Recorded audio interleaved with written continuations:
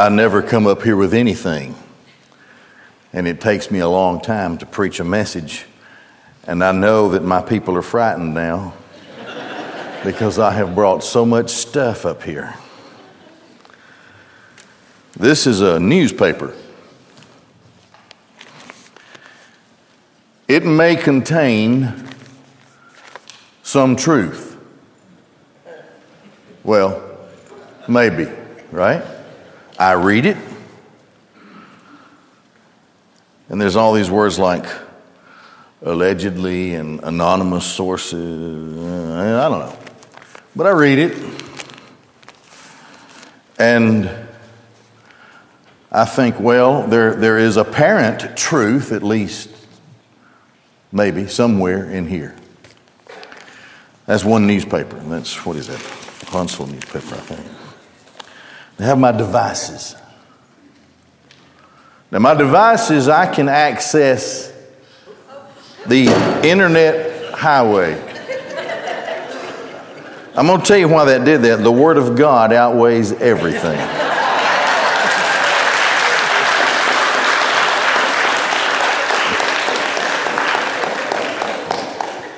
Let me have that. I don't think that's made for heavy duty. Come here. Now I'm scared. On those devices, I can go all over the world. I can look at magazines, and I can look at all kinds of apps and information things. And maybe there's truth somewhere, a little bit, apparent truth. The war that's going on, I can look at pictures that are being streamed, and I'm assuming it's where it says it's from. But here, this is, in the Old Testament, that's the Hebrew text right there. You ought to be able to read that from where you are. Way over here, in the New Testament, that's the Greek text. And in its original text, this is absolute truth. There's no apparent truth there. It's absolute truth. Now, where those other things disagree with absolute truth, I must reject those things that don't agree with it. Doesn't matter where it comes from. It can be from one of the highest academic textbooks ever written. From wherever it may come, it doesn't matter. Absolute truth is where I stand. So I'm given absolute truth in the original text of the Scriptures, and it behooves me to study it, to abide in it, to look at it, to work on it, and try to live in it and follow it. Seek in the power and help of the Holy Spirit to understand it, to diligently compare this with that within the Word. And the more I go through the Word, the stronger I get in the Word and in absolute truth, and the more I am able to recognize that which is not truth. So, we're going to look like we always do. It's a little different today than what it usually is, but I want to bring you a message that I call the gathering of the nations. And we're going to spend our time mostly just scooting through Scriptures. Absolute truth. There are 3 songs of Moses, at least 3 in the Bible. There's one in Exodus 15 where Moses is leading the children of Israel across and through and on the other side of the Red Sea. There's a song of Moses in Psalm 90. The last of his songs was at the end of his life in Deuteronomy 32. The part of it starts in 31, maybe goes into 32. Moses is about to go up and die because he sinned against the Lord, and he's not going to be able to go into the Holy Land, the Promised Land. But God gives him this song, this final song, and he tells the people of Israel, through the direction of Yahweh, that God's people are to memorize and always remember and sing this song. So it's a song that reflects upon how he has delivered them in the past. It is also a song of prophecy. Tells them not if, but when they fall into apostasy and they sin, what happens, how gracious God is, and how he will restore them. But it gives a very interesting verse in chapter 32 and verse 8. Now remember, they went in there as a little clan of people 400 years, and they're coming out now as a mighty nation, millions, maybe 3 million strong. And they are making their way to a land that God promised them a long time ago. It's their land. It still is their land. The deed has never been revoked in any kind of way. Although even in the time of Solomon, they have never occupied all of that land. They will someday, maybe soon. But they haven't yet. As a matter of fact, for hundreds of years, they were expelled from the land, and they were warned in Deuteronomy to follow after false gods. God would expel them from the land, but his promise was to bring them back. And we live in an age where God is bringing them back. Now, let's look at this verse in Deuteronomy 32 and verse 8. When the Most High, Ben Elyon, divided the inheritance or gave the lot or possession or property, when he put property lines, and these were always temporary. The original nations are mentioned in Genesis 10, but nations don't live like that. They don't exist. And I have a feeling after this war is over, the map is going to look different than it does right now. When I was a pastor at a church several years ago, one of the wings of the church had been remodeled, but in a particular office area, the Sunday school office, the walls were still the old tongue and groove, thing, and so was the ceiling. And on the wall was a map, huge map. And no one could tell me how long that map had been there. So the map had been there I remember we celebrated one of the anniversaries, and the church was started in 1890, I think, or something. So this would have been in the 80s. And I looked at that map, and it's like a pre-World War I map. Well, you can understand the shape of the map and of the lands, but those nations were nothing like they were in that day. And in that day, the nations today are nothing like they were then. So the nations, the boundaries are always changing. Why is that? We're told here. El Elyon, he's the Most High. Now he doesn't use, in the inspiration of the song to Moses, he doesn't use his covenant name Yahweh, because this is a message to everybody. You and me and everybody in every age. El Elyon, when the Most High gave nations their possession, their property, their lot, when he separated the sons of Adam, he set up the boundaries of the peoples according to the measuring of the sons of Israel. Now that word down here, that Hebrew word means, it's an accounting word. It's like according to the accounting, or how I'm keeping the record or the books of Israel. Everything else depends on this accounting. So, every nation that exists, has existed, will exist,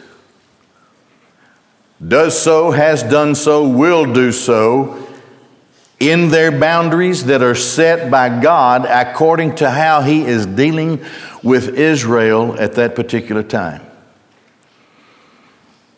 So it's obvious that an important thing to do for a student of the Scriptures is to keep up with Israel.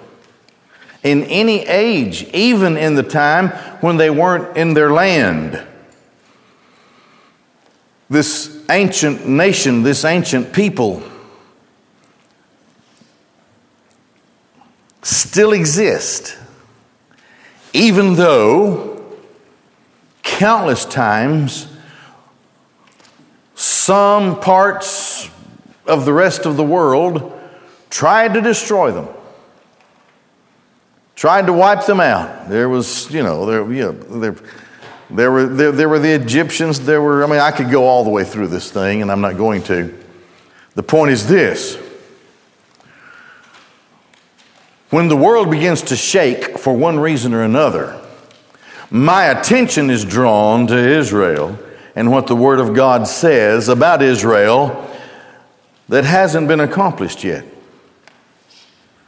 So here, whatever's happening, that includes the United States of America, China, Russia, Ukraine, Finland, I don't care who it is, the UK. God is doing it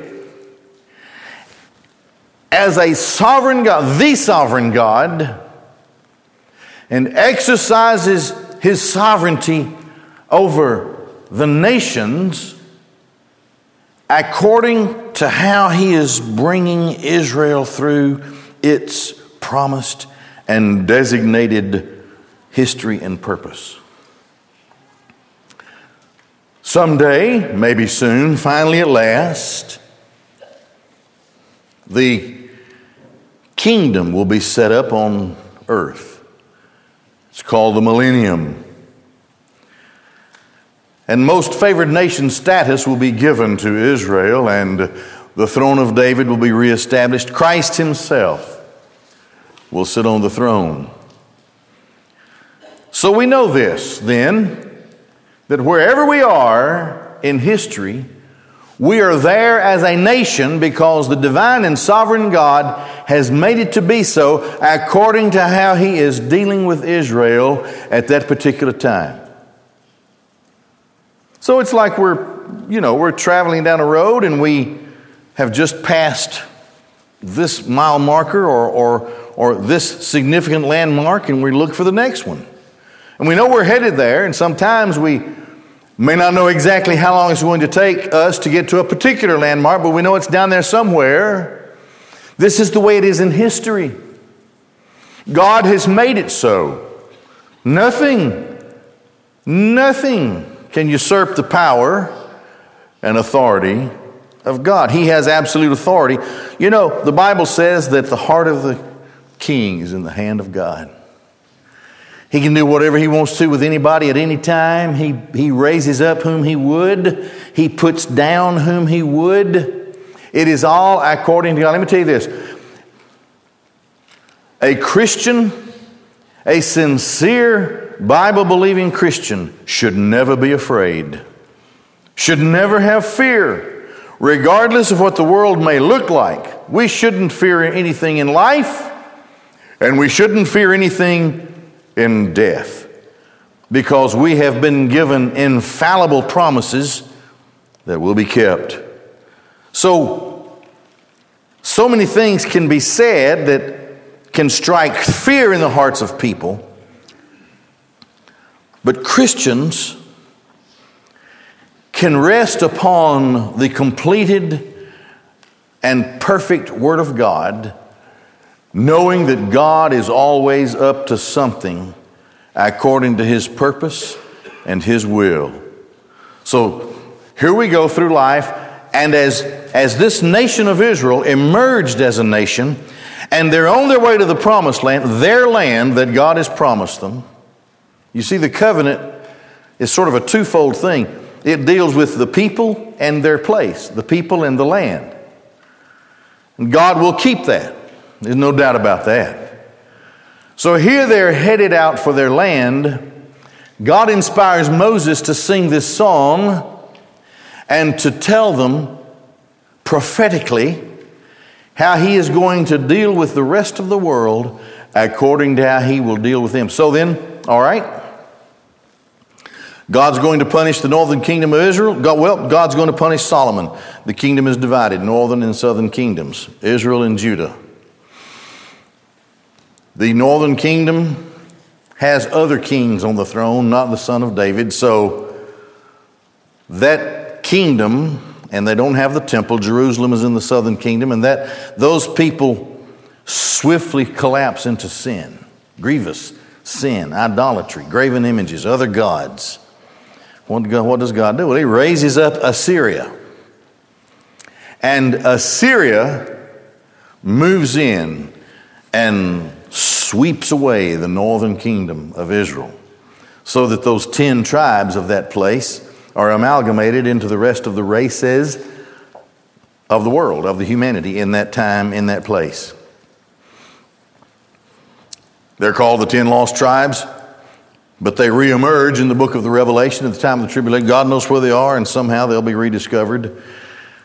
But then there's that southern kingdom of Judah, son of David, prophets, priesthood. Priesthood becomes sinful.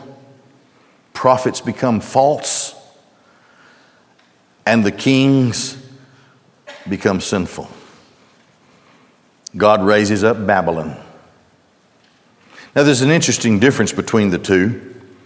The policy of Assyria was, when they went in and defeated a nation, they would do what they had to do to erase that nation's history, culture, and language. And they would mix them forcefully with other nations. Nebuchadnezzar's policy, Babylon's policy, was the exact opposite. Because you see, Judah carried the promise of the Christ. And they had the son of David in their group, who must someday, the son of David, emerge and be the king, of course, of all kings. Now, why was there a difference in policies? Well, because God calls it to be so. That's why. He's sovereign. He's doing today what he intends to do. Now, I understand a lot of cruel things going on. I'm not a pacifist in that I just sort of repose and say, well, whatever will be, will be. I understand the need for prayer. As a matter of fact, I'll tell you, the time could come when I would fight. The Bible says, those who live by the sword will die by the sword. It doesn't tell you never to take up a sword. Well, so then I would fight to protect my family and my way of life against overwhelming odds. There's some things worse than death, you know. And so these people are bravely fighting, and there's this war going on, and we have to think, well, God is always up to something, and we have this understanding, this absolute promise that cannot be broken. And so boundaries are being redefined, and all these things are happening. What should we think about this? Well, we know that Christ is coming again, that's for sure. We know that when he comes, he will establish a kingdom for 1,000 years. That's for sure, and that will be the last age of humanity in the time of the first heaven and the first earth. We know that because the Bible says so. But what about right now? What about, right now, what's happening? Well, here's the first thing that I know. However the boundaries may change, and whatever may be happening to the peoples of the world, it is happening because God is making it so according to his measuring of the sons of Israel. So my interest then would be in Israel. How is this? This is a significant event that happens today. So how am I to consider these things? I am to consider them against the light of the plight of the nation of Israel. Now, mostly Israel is an unbelieving nation. I understand that. But what God does in behalf of Israel is not for their sakes. He says in His Word, it is for my holy name's sake. So God proves Himself to be God through the nation of Israel in one way, in one sense. He can say to the world, you'll know that I'm God because this is what I've said in my Word, and you'll take note that as much as you, old world, have tried to destroy my old people Israel, you've never done it because I won't let you. Now, God, therefore, is up to something, and there seems to be a major shift in things here. And I've listened to the pundits, and I know they all have these things to say about this and about that, and they surmise certain things, and that's okay, but that comes from the mind of a man. What I want to know is what comes from the Word of God. Nothing else to me really matters. And so I seek the answer, and I know that the Bible gives us absolute truth about things. Now, as believers, we study and pray and pour upon the absolute truth of Scripture. And then we consider what's being said and what may be apparent truth in some ways. Now, how are these things converging? That's what I want to know. That's the question. Now, in light of this, there's a prophecy with regard to the close of this age. It's a prophecy that's called the burden of Damascus, and here it is. The harsh prophecy, the burden. It's an oracle of doom. The harsh prophecy concerning Damascus. Damascus has been defeated from time to time. It is one of the oldest continuously inhabited cities in the world. It's in Syria. And it so often is a thorn in the flesh of Israel, Damascus. Damascus has been defeated. As a matter of fact, 8th century BC or so, Tiglath-Pileser leveled the city. I mean, it looked like he just leveled the city, but the city remained a city. As soon as he got out of the way, they just started rebuilding the city. It never ceased being a city, but here's a prophecy.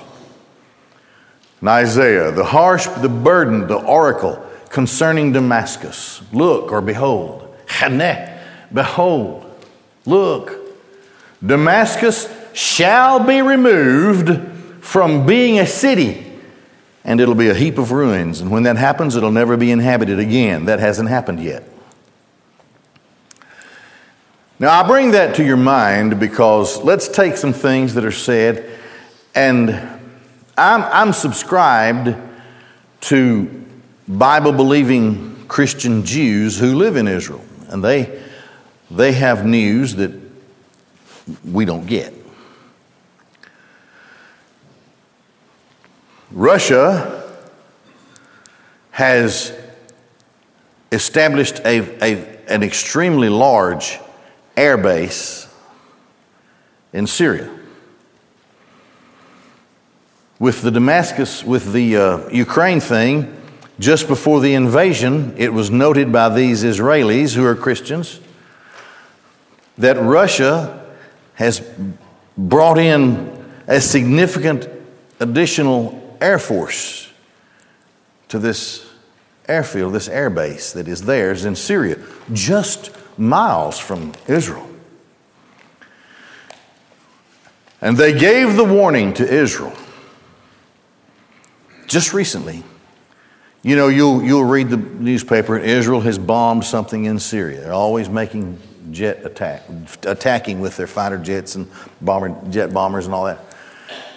Russia, just in the last weeks, has issued a warning to Israel.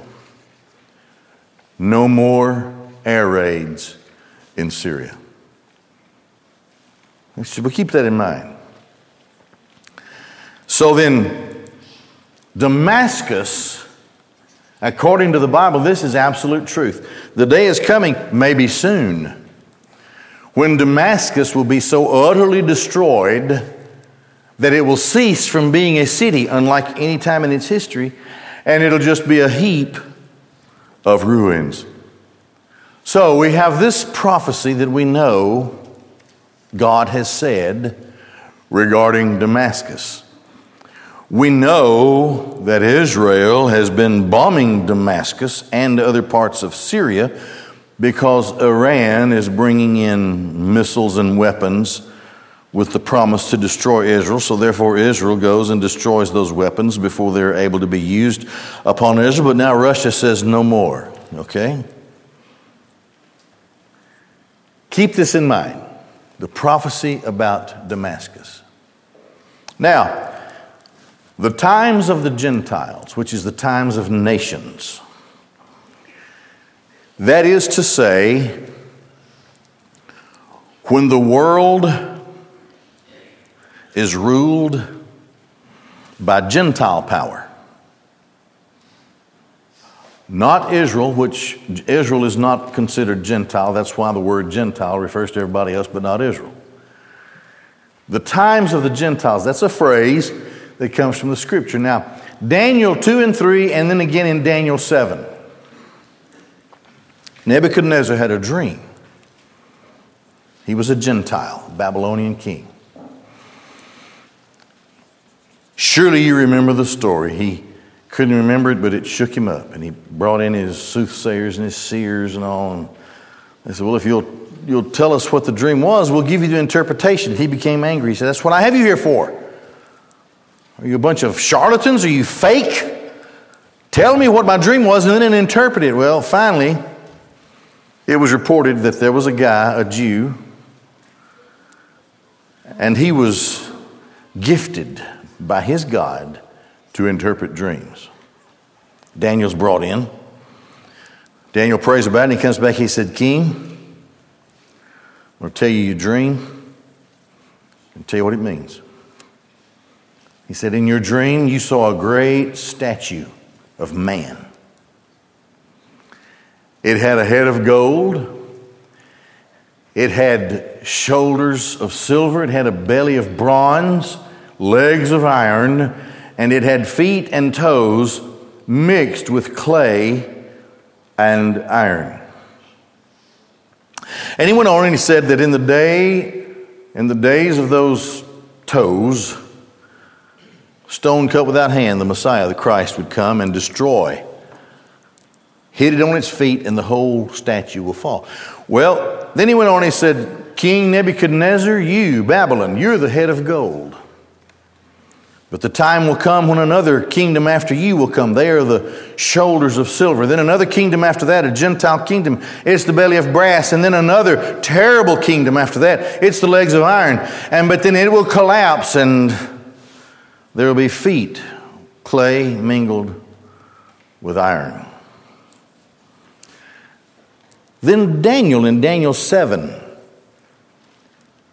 had a dream, the same thing, but the man of God did not see a statue that was a splendid thing. As a matter of fact, Nebuchadnezzar defied the word of God and had a statue of gold built. He didn't want to consider that there would be any other kingdom but Babylon. So he left out the silver and the brass and iron. He just built it of gold. You know the story there. Well, Daniel has the same dream.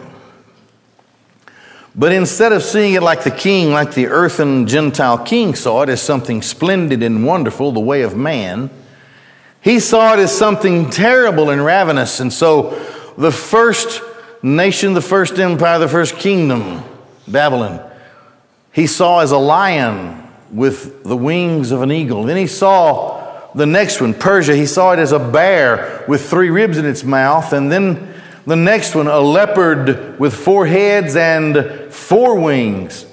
And then the final one was the awful one, the beast. The beast that he saw was a terrible, terrible beast. And it looked to him as though, and it came up out of the chaotic, foaming sea. And it was horrible. It had teeth of iron and claws of brass, of bronze. It had 10 horns, and then it had a little horn, and you can't see it, but the little horn had eyes and a mouth, and the mouth would speak blasphemies. 10 horns, a little horn, and the little horn uprooted 3 of those horns, and then the story goes from there. So we know that the kingdom, back over to the statue, the kingdom of iron and brass and silver and gold, those are gone. We live in the day of the nations mingled. Some rule with iron and some are softer, and they're maybe like dictatorships and democracies, but they're living in the world together. Remember, there are 10 toes there. So here is the little horn. We know that this awful beast has come with the iron teeth and the brass claws. But the little horn is going to have to make its way. Haven't gotten there yet, you see. Now here we go. There's the feet. Looks kind of like my feet do when I've been out in the yard. I don't know. There's the feet. Clay mixed with iron. Here is the 4th beast. I chose this one because there's that little horn you see, and he has eyes and a mouth that's speaking black. And so this one disturbed. This last one is the one that really disturbed Daniel. He pondered on it. He sort of withdrew to himself thinking about this horrible thing. The times of the Gentiles, predicted, prophesied in Daniel. And we know that we live in the time of those toes. We live in the time where soon, someday, the little horn will rise. Okay, now, this is Luke 21. This is part of the Olivet. This is Christ. This is Christ. They will fall by the edge of the sword and be led captive into all the nations, and Jerusalem be trodden down by the Gentiles until that the times of the Gentiles are also fulfilled. So we live in a time of the nations. Christ said that nation would rise against nation. I don't want you to be ignorant, brothers, of this mystery, that you may not be wise within yourselves, but that a partial hardening, this is Romans 11, that a partial hardening to Israel has happened until that the fullness of the Gentiles may come in. We live in a time of the nations where finally the times of the nations will run its course. And there will be no more national power outside of Israel. There will be no more kingdom of power that will rule over Jerusalem. Now, in the new heaven and new earth, there are nations and kings of nations, but they don't rule over Jerusalem. Today, the Gentile powers of the world rule over Jerusalem. They tread it down. They step on it for their own purposes, political purposes and military purposes. Christ said that it would be this way. Paul said that it would be this way, but that the times of the Gentiles would be completed and they would be filled up. Fullness, filled up, to be full, to be completed. The time is coming when the last Gentile power will make itself to the world and be the one who treads over Jerusalem. Okay. We know this. This is absolute truth. We're on this highway and we've passed all of these significant landmarks, and we know that we've even passed the Roman Empire, but part of what remains from that is still here, but it is here as nations, separate nations, not a great empire. Okay. We know that we're in the times of the nations, and we know that the times of the nations will come to an end. All right. So then, here, again, Christ in, I think this is Matthew 24, the Olivet Discourse. You will then begin to hear of wars, rumors of wars. Look or behold, don't be alarmed. It's necessary for these things to take place, but it is not yet the end. For nation will rise against nation, kingdom against kingdom, and there will be famines and earthquakes in various places, and then all of these are just the beginning of birth pangs. So this time of nations becomes more severe until it makes its way into what the Bible considers the tribulation, the last 7 years. Okay, so all of these are the beginning of birth pangs, wars, rumors of war, kingdom against kingdom, nation against nation, creating famines, earthquakes in various places. I wish I'd have done it. I forgot to. I have an earthquake monitor. And if I turned on the signal, the signal thing, you would think my telephone was ringing off the hook. It just ding, ding, ding, ding. Earthquakes everywhere. All the time. All over the world. Earthquakes. Christ said this to a people who could not have understood how we going to know there are earthquakes in various places. Well, he said it to us. I get reports all the time. He speaks to us in this day. Earthquakes in various places. But this is just the start of birth pangs. Now, this brings us to the contemporary moment, the where we are today. Is it the time of the rise of Gog? We go now to Ezekiel. I'll only look at chapter 38. I know that's little. I don't care. I did the best I could. You can call it up on your device or open your Bible, whatever. Then the word of Yahweh came. This is Ezekiel. Now, Ezekiel sort of moves chronologically. Ezekiel starts out where he is, and then he goes into the condemnation of nations that have picked on Israel.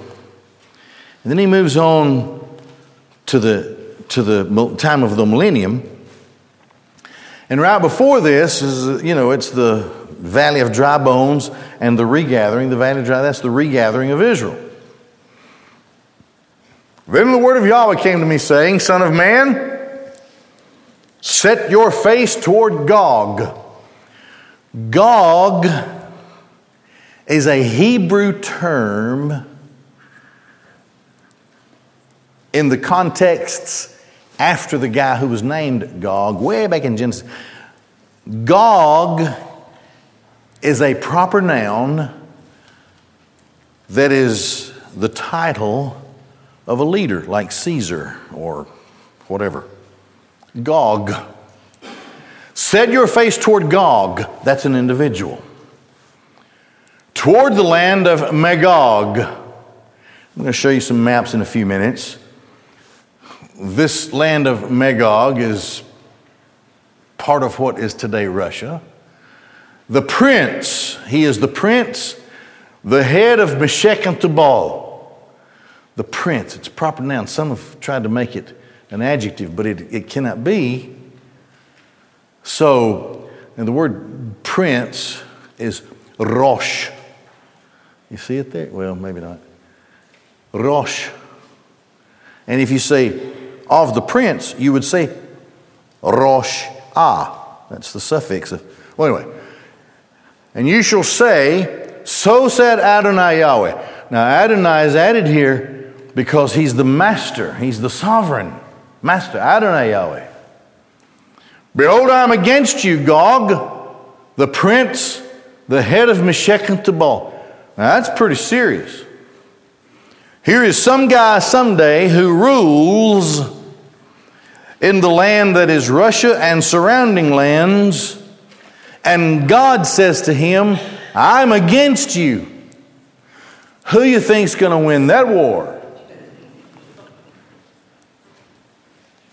And I shall unbridle you, and I shall put hooks into your jaws, and bring you forth, and all your army, horses, riders, all of them clothed in finery, a great assembly with encompassing shield and buckler, all of them grasping swords. These are the best way that he could describe implements of war. Persia. We're going to see this, but Persia is Iran, okay? That's Iran. Cush, Put are with them. These are they're the radical Islamic states over on the African side, and all of them with buckler and helmet. Gomer, all right, let's hang up right here for just a second. Gomer, Ukraine is part of Gomer. Eastern European nations, okay? Gomer, all of its wings. The house of Togarma, that is Turkey. The uttermost parts of the north and all of its wings, many peoples with you, to the utter north of Jerusalem. Be prepared and make yourself ready. And they have. You and all of your assembly who are gathered about you, and you will be to them for a guardian, okay? So the protector of these other guys or these other nations is Gog in his land of Magog, who is also the prince and the head of Meshech and Tubal. Make yourself ready. You will be to them a guardian. From many days you will be remembered, that at the end of the years you will come to a land whose inhabitants returned from the sword, gathered from many peoples upon the mountains of Israel. So it's identified as Israel. Israel will have to be a nation in order to be identified as a nation of Israel, which had been continually laid waste but was liberated from the nations, and they all dwelt securely. And you, that is Gog, and all of his armies that follow him, you will ascend like mist. You will come like a cloud to cover the earth. You will be. You and all your wings and many people, so the sky from the air. Many peoples with you. So said Adonai Yahweh. It will come to pass on that day that words will enter your heart, and you will think a thought of evil. He can't control his heart. He can't control his thoughts. God's doing it. You will devise an evil plan. You will think evil things. It'll come into your heart. And you will say, I shall ascend upon a land of open cities. I shall come upon the tranquil, those who are dwelling securely, all of them living without walls, a wall about them, and they have no bars or doors. And my evil plan is to rob them, to steal from them, to take spoil, to plunder loot, to return your hand upon the resettled ruins to a people gathered from nations, acquiring livestock and possessions, dwelling on the navel of the earth. Now, I studied in secular, these aren't Christian commentaries or books. A secular study made a report on the wealth of the minerals that are in the Dead Sea. One of the largest pockets of natural gas just in the ground under the feet of the Israelis. And they have become experts in fracking and making. They even, you know what? They even have, and they're selling it all over the world to people who don't have good water. They have devised and invented a machine. You just put it up anywhere, and it starts making water. It does whatever it has to do to, kind of like a still, I guess. Takes moisture from the air and gathers it. It's amazing. One of the largest economies in the world today is the economy of Israel. Their propensity to invent and export medicines and medical equipment, of course, the advanced armaments that they sell to other nations, and so forth and so on. They are sitting on immense wealth in their land. I'm going to come. Now, this is Israel. You see verse 8, it's already defined as Israel. And I'm going to rob you. I'm going to take what you have. Those who dwell on the navel of the earth, the center of the world, right there where Israel is, right? Sheba and Dedan, that's Saudi Arabia. Merchants of Tarshish, that was uttermost north was Spain, and all of its magnates, and they established way back, they established a strong trait with the Celtic peoples of Britannia. So those people will object and say, have you come to take a spoil? Have you assembled your assembly to plunder loot, to carry off silver and gold, and to take livestock possessions, to take much spoil? Therefore prophesy, O son of man, and say to Gog, that guy, so said the Lord God, Adonai Yahweh, surely on that day, when my people dwell securely, you will know. And you will come from your place, from the uttermost north, you and many peoples with you, all of them riding horses, great assembly, mighty army, outfitted for war. You will ascend upon my people Israel like a cloud to cover the earth. At the end of days it will be, in the Hebrew text, this speaks of the uttermost latter days. And I shall bring you upon my land. Why? In order that the nations recognize me when I am sanctified through you before their eyes, O Gog. So said Adonai Yahweh, are you he about whom I spoke in ancient days through my servants, the prophets of Israel, who prophesied in those days many years ago to bring you upon them? Let me tell you what happens here. It appears to me and it seems to me that the world will be shuffled,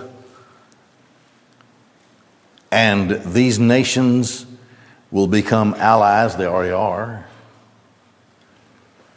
And they'll have one thing in common, and that is to defeat Israel.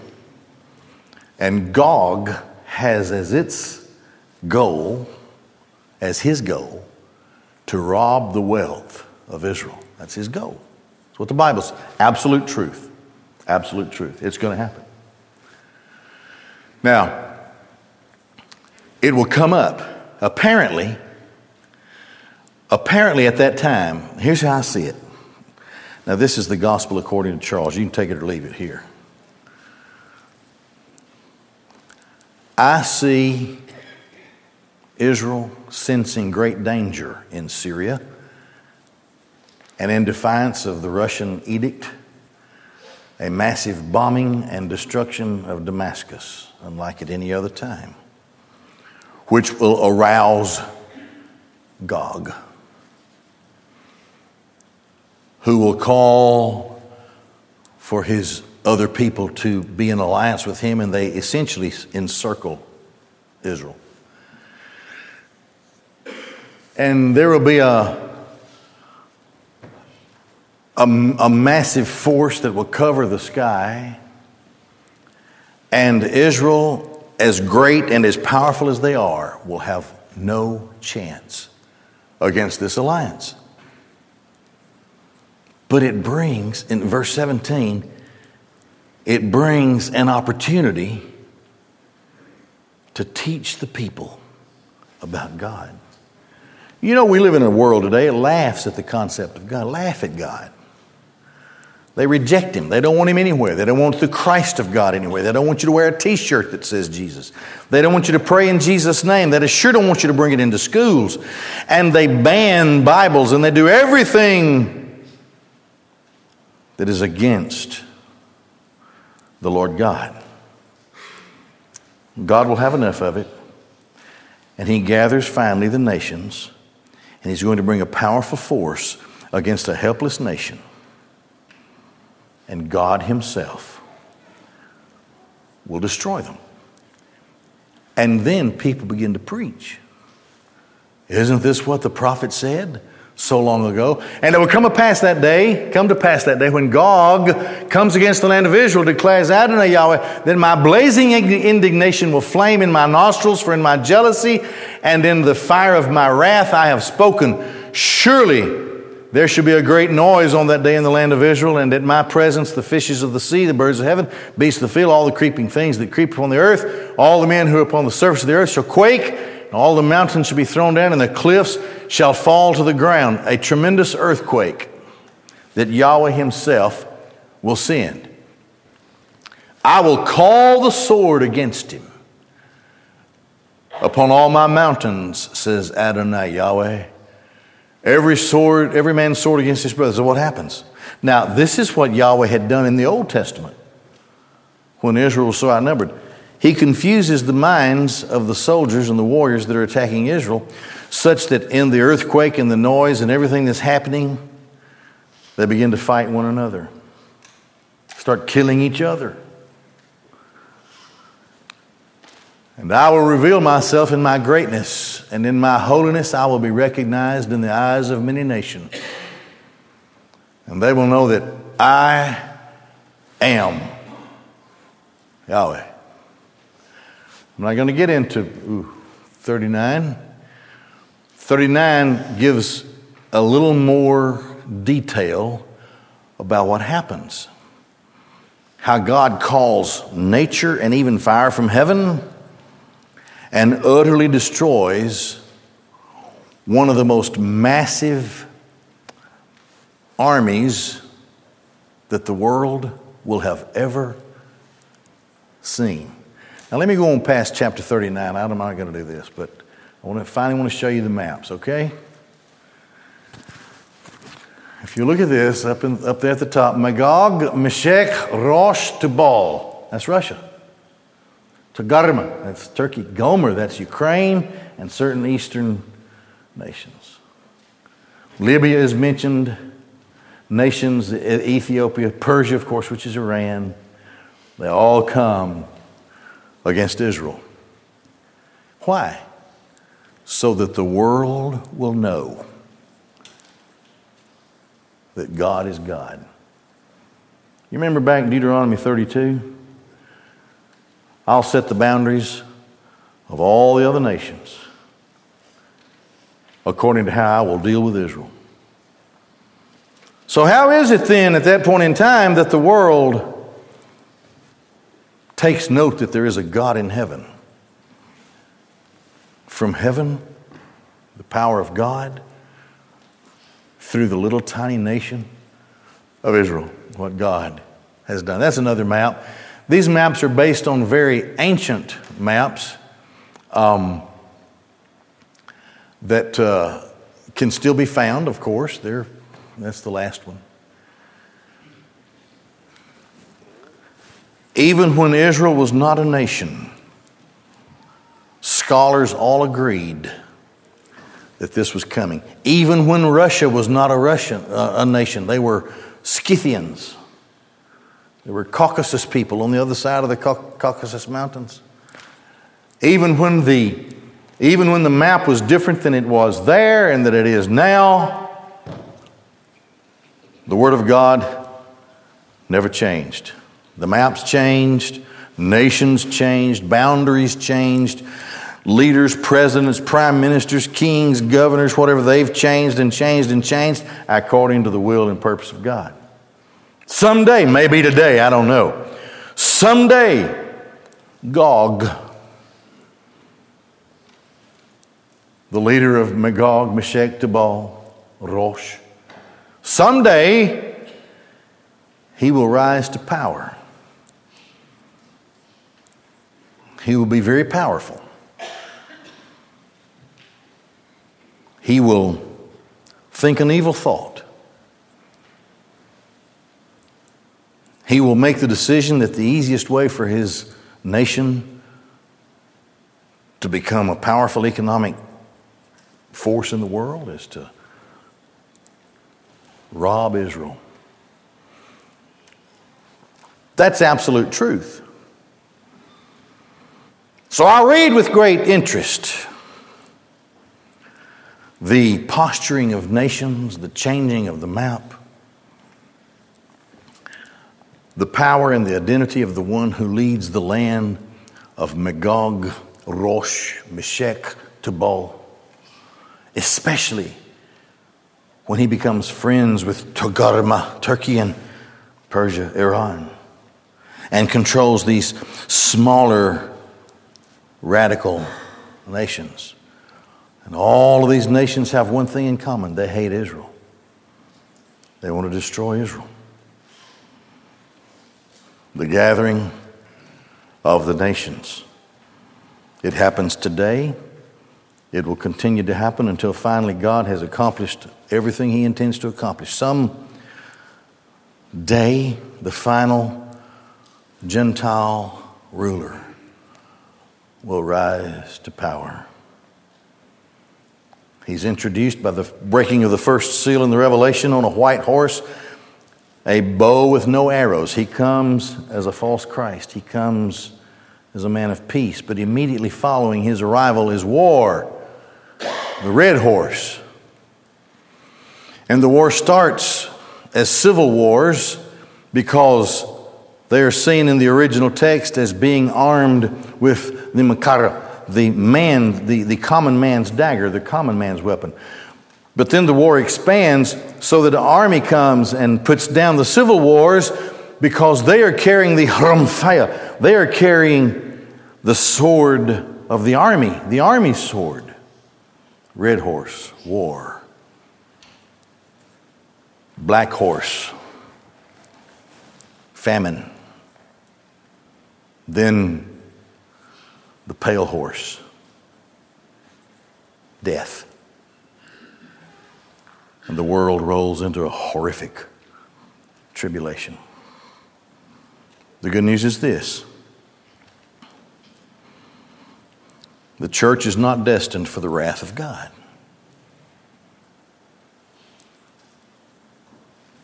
We are told in Paul's letter to the Thessalonians in 1 Thessalonians that we will be caught up. Harpazo. Caught up, seized from impending danger. Caught up, then get cleaned up, and go to supper time in God's beautiful heaven. Would you bow your heads and close your eyes? Jesus Christ is the Son of God, and He came into this world to save sinners.